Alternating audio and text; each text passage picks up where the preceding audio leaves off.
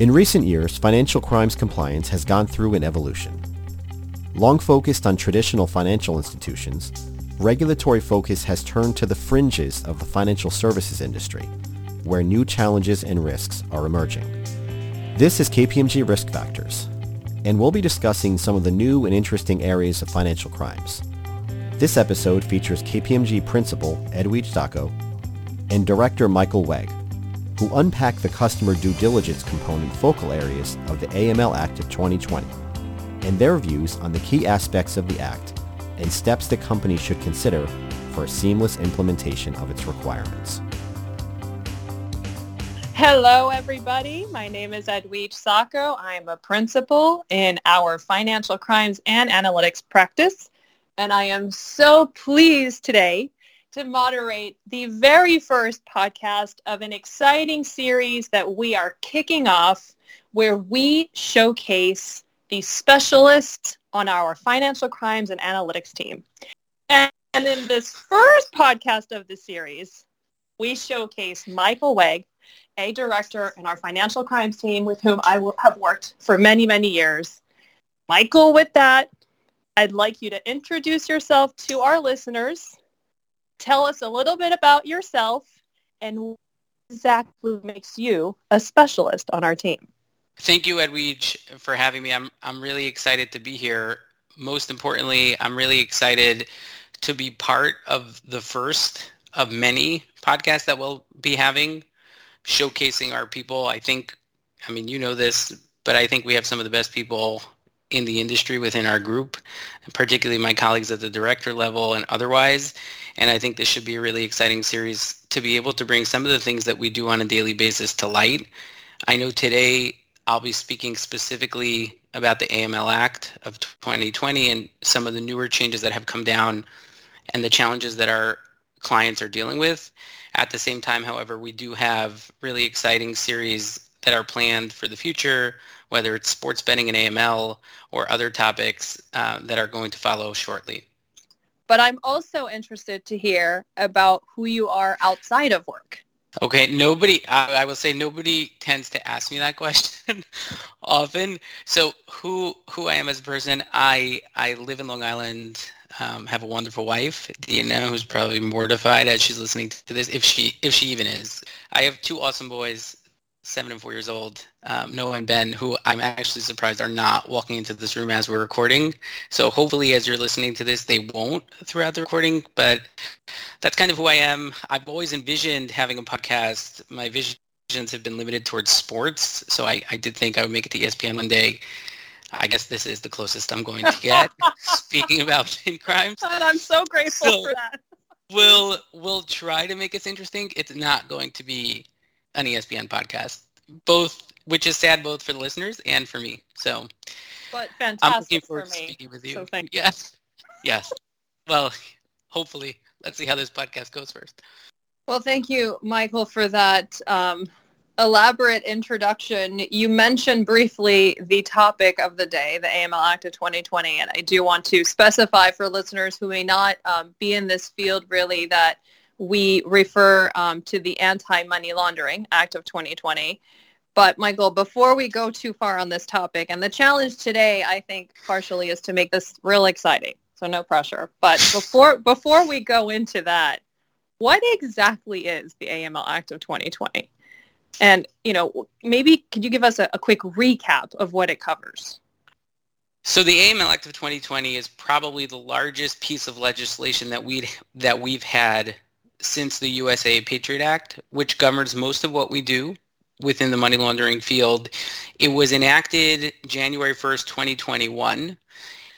So what the AML Act of 2020 did, what it did is establish different priorities from the administration and have placed responsibility on the Secretary of Treasury to implement various regulations related to the AML field. Now, there has been a lot spoken about around the beginning, or what I should say are the first few months of this act versus what is currently taking place. If we were having this conversation 6 months ago, I think it would be a lot more difficult conversation to have because all the onus wasn't really on the banks and our clients. I think there was a waiting period in place where our clients were trying to understand what it was that the AML Act actually was going to do. Now, however, there's been a focus from the current administration and the Treasury to go ahead and actually implement and put forth effective regulation, which I think is starting to bring the AML Act to life. So when you ask, what does the AML Act do? Well, it puts a lot of responsibility upon the government to create different avenues for enhancing, I would say, the AML field. What it's done practically is only begin to bring out some of these things to life. So when we speak about beneficial ownership registry, which I think created the most noise at the initial outset of this, when we speak about information sharing, some of the innovation support, those are the things that are beginning to come to life today.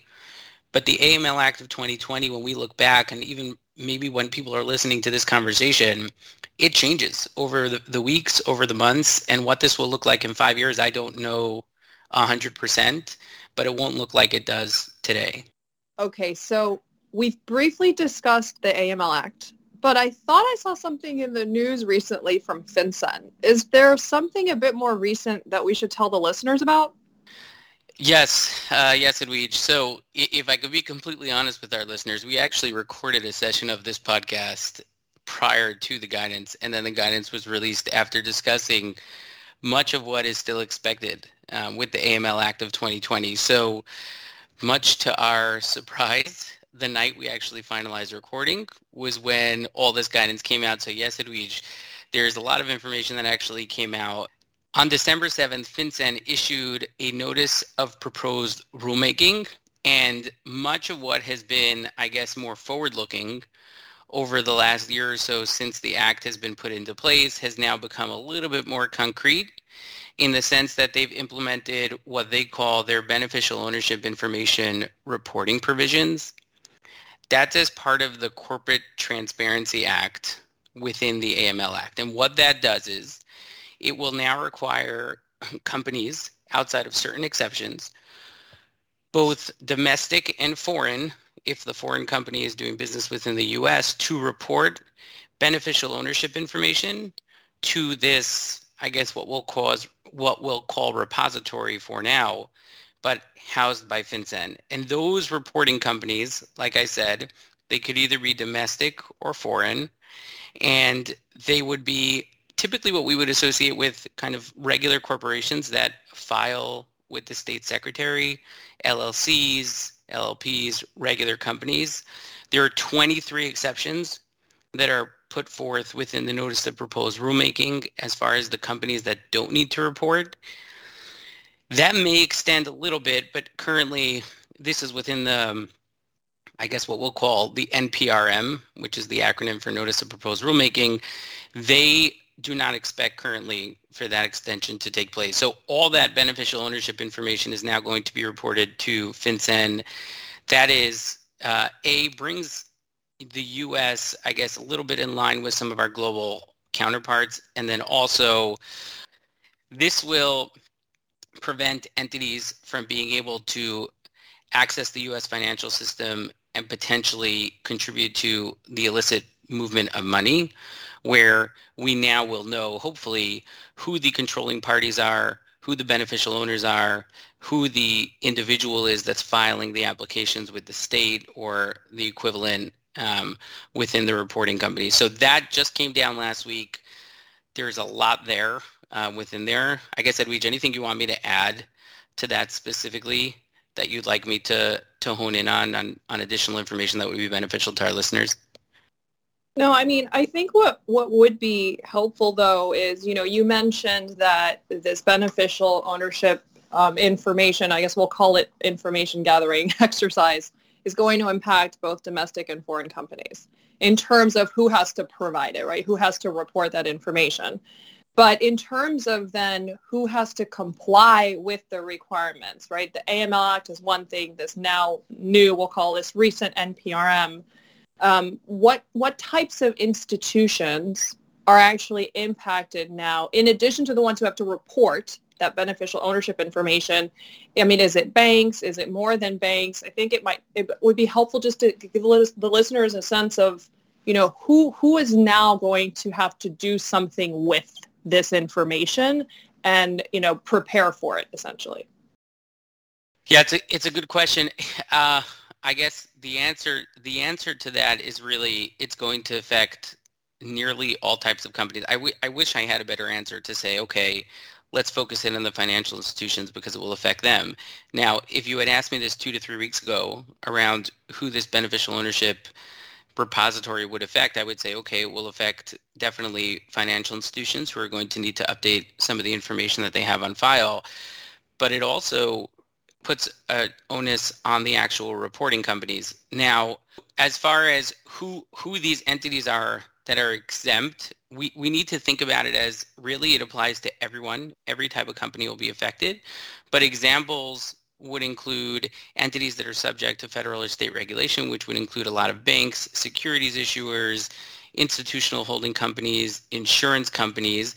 So, yes, Michael, I think what would be helpful is to provide more perspective on who's really impacted here, right? So we talk about banks having to comply with various requirements, but this has an impact on businesses, right? Companies, domestic, otherwise. Tell us a little bit more about that and who's really in the mix here, who's going to need to do something with this new requirement. It really impacts all companies located within the U.S. and even foreign ones doing business within the U.S.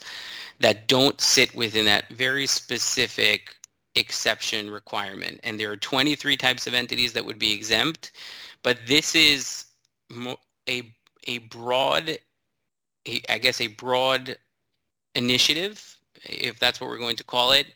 And really companies that have not had exposure to, I guess, what we would call the customer due diligence aspect of a business will now be exposed to this, where they need to have this information available to them.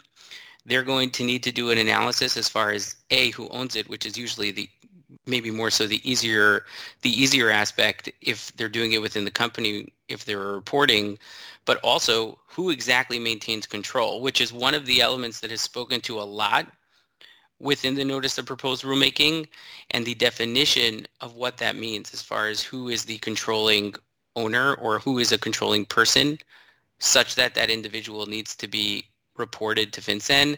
That is a little bit up for debate right now, and the definition of that is all-encompassing, and I assume as part of the comment period will have to be addressed a little bit. But the impact of this is far-reaching and doesn't just affect our financial institution clients, but really affects all types of companies outside of those 23 very specific exemptions for now. For folks who are not really, in the financial crimes compliance or the anti-money laundering field, or thinking about these things day to day like we do, and they were to say to you, like, what is the point of this? Why are we doing this? Seems like a lot of work. It impacts a lot of companies. It'll impact a lot of people within those companies. Like, what is the spirit of this? What's the ultimate objective that we're trying to accomplish here, or that FinCEN is trying to accomplish in deploying these kinds of requirements? So it's a great question. It really is to curb illicit finance. I would say that the U.S., again, in comparison to some of our global counterparts, have been a little bit behind this, where other countries have this information available to them. And the worry, especially within this administration, is basically that the U.S., given that we don't necessarily have the transparency behind legal entities, our financial system may be currently used actually to facilitate some of that illicit activity, just by virtue of the fact that individuals are sitting behind this more opaque structure where they don't need to report who exactly it is that's a beneficial owner. And so the U.S. may be a little bit late to the party, again, but definitely a focus of this administration in order to curb this illicit finance or have dark money kind of be part of the U.S. financial system. They've made it a tremendous priority just by virtue of the implementation of the AML Act, this Corporate Transparency Act, like I said before, and then also there will be other elements coming down. One of the more recent ones, just as an aside, has been the reporting of cash transactions for real estate, which is another area where there may not be as much transparency. The administration, the Treasury Department, is making a tremendous effort to try is trying to build a very transparent financial system by peeling back the layers of who it is that's involved behind some of these legal entities. And I think the understanding is in most instances, they're perfectly legitimate legal entities housed or owned, controlled by individuals who are not at all engaged in illicit finance. It's just for those bad actors that may be behind some of these legal entities, it's important for us to find out and really get us up to par with some of our global counterparts. It's been a focus of other regulators as well. FATF, I know in the UK, EU, for example, they've all made strides. FATF more guidance than anything, but the EU, UK, other countries are starting to embrace this more transparent information behind legal entities. Yeah, so basically the intent of it all at a very high level, and not to oversimplify, but we're really trying to help the financial system, right? Help more so secure it, I guess, safeguard it more closely from activities or illicit actors, or really, I guess what I like to say, bad people doing bad things is, the best way to describe what we're trying to get at here. And then moving their money and the proceeds of these activities through the U.S. financial system. And obviously the intent ultimately is for them not to have access to any financial system, right? But the focus here is on the U.S. So Michael, we've talked about at a high level, like what this is, who it applies to. Can you help us a little bit, let's think through where does it stand today? So we're about a year out from the AML Act, right? It's been almost a year at this stage. That's right. We now have this new NPRM on the table. Have we seen, with the exception of this latest update, right? Have we seen any meaningful movement in any of the provisions, any aspects of the AML Act, where we've seen some progress in the last year? I feel we have. Again, it's interesting because if you had asked me this question, let's just say 3 to 6 months ago, I would say the answer is probably no, more forward-looking, idealistic, which really when the AML Act came out at the beginning of I guess it's at the beginning of 2021. So in January, there was a lot that was put on the Treasury Department, functions within the Treasury Department to go ahead and promulgate some of this. And now we're really starting to see more so, not even guidance, but concrete actions that either companies or financial institutions need to begin taking. And so areas where I think we've seen meaningful movement, these are ones that particularly speak with our clients too.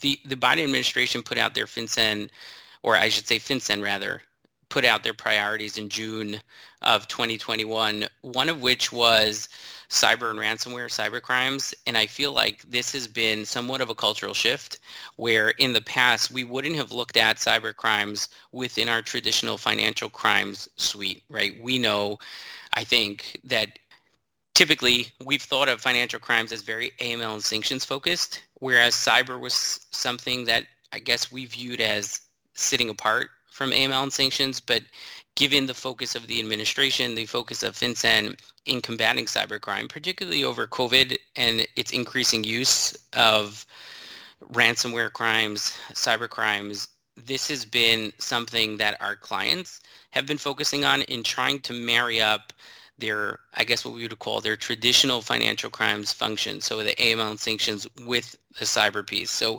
we've had a ton of meaningful movement there just culturally. Things have changed. And then the other parts are, like I said before, there's the recent guidance as of last week on real estate transactions and the reporting of certain information for real estate cash transactions. There's a focus from the administration on environmental crimes and what that means for financial crimes compliance, where if a financial institution becomes aware of environmental crimes that are being facilitated through its bank, through their internal system, they would need to report certain and specific information within suspicious activity reporting. So there has been a lot of meaningful movement. I guess retrospectively now, looking on it a year later, within the 6 months, there's definitely been an uptick in activity. We're expecting 2 more rules actually as part of this Corporate Transparency Act. One being how this information will actually be housed and who will have access to it, which is going to be incredibly important for our financial institution clients. Obviously for the clients who are also filing, probably of utmost concern is exactly who will be having access to this information and what safeguards will be in place. And then the last part of that is we also expect another rule as part of the Corporate Transparency Act where there will be some updates to the CDD rule and what beneficial ownership means there. And so though this is a massive shift in the responsibilities not only of financial institutions but companies generally, there still is more to be expected, and it's really up to our clients to begin preparing for this, A, by understanding the notice of proposed rulemaking, and then B, trying to understand if there are any gaps within their internal systems, remediating those now, and trying to better understand, okay, so in this future state, and obviously there's still the great unknown of what this is going to look like, which will be part of the second drop of the Corporate Transparency Act notice of proposed rulemaking. There still needs to be an effort on the part of our clients to understand and see where there may be gaps within their own control environment.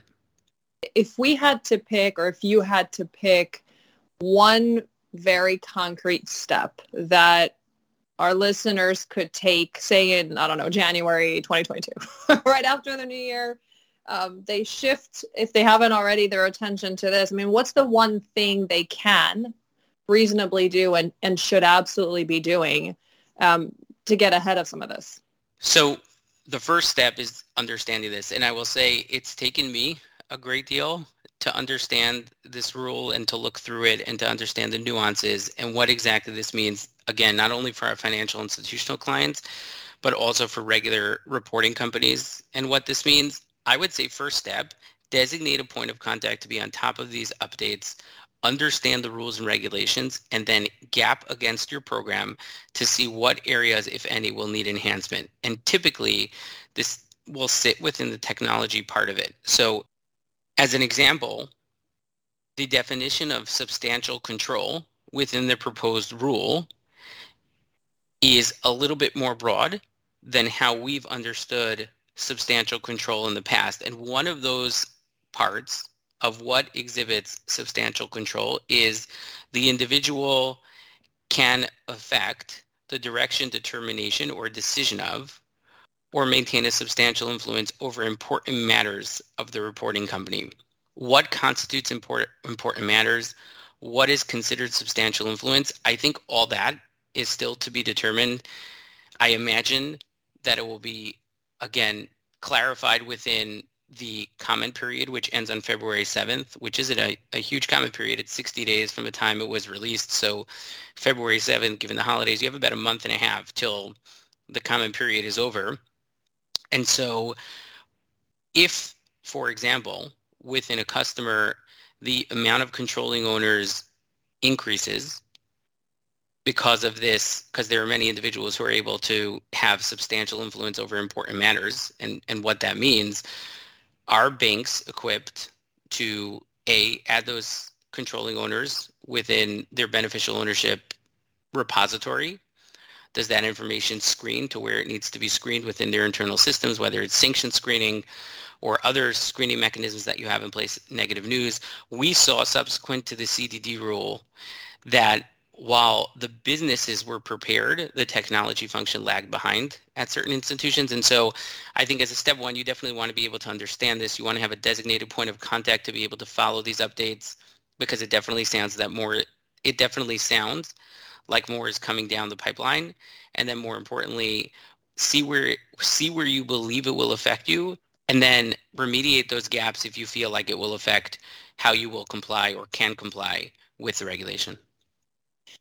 Yeah, so what I'm hearing as I guess what I might call it, a tactical step here is, can your systems, whatever those are, right? Can your technology support the incremental information that you might need to not only collect, but then digest, right, or ingest through the system, through screening, through reviews, and so forth, to comply with what is likely a broader definition or scope of certain elements of this guidance than we originally anticipated, which I think is probably true for almost any sort of, new or expanded regulatory requirement. the technology component is, I feel like, and I agree with you, always one of the biggest challenges from an execution standpoint. So, well, Michael, I hope the listeners found this very helpful. I have to admit that I myself can appreciate how much is involved here and how little I understand even myself at this point of the latest and greatest from FinCEN. So I have some reading to do myself. I'd like to thank you for your time today. I'd like to thank the listeners for checking in with us. Hopefully you found this information helpful. Michael's contact information is available and is attached to this podcast. We hope you'll join us again in the future. And cheers to everyone. Thank you. Thanks for listening to this episode of KPMG's Risk Factors. Be sure to subscribe to this series to be notified of new episodes. And for more information on our financial crimes and analytics services, go to listen.kpmg.us/risk factors.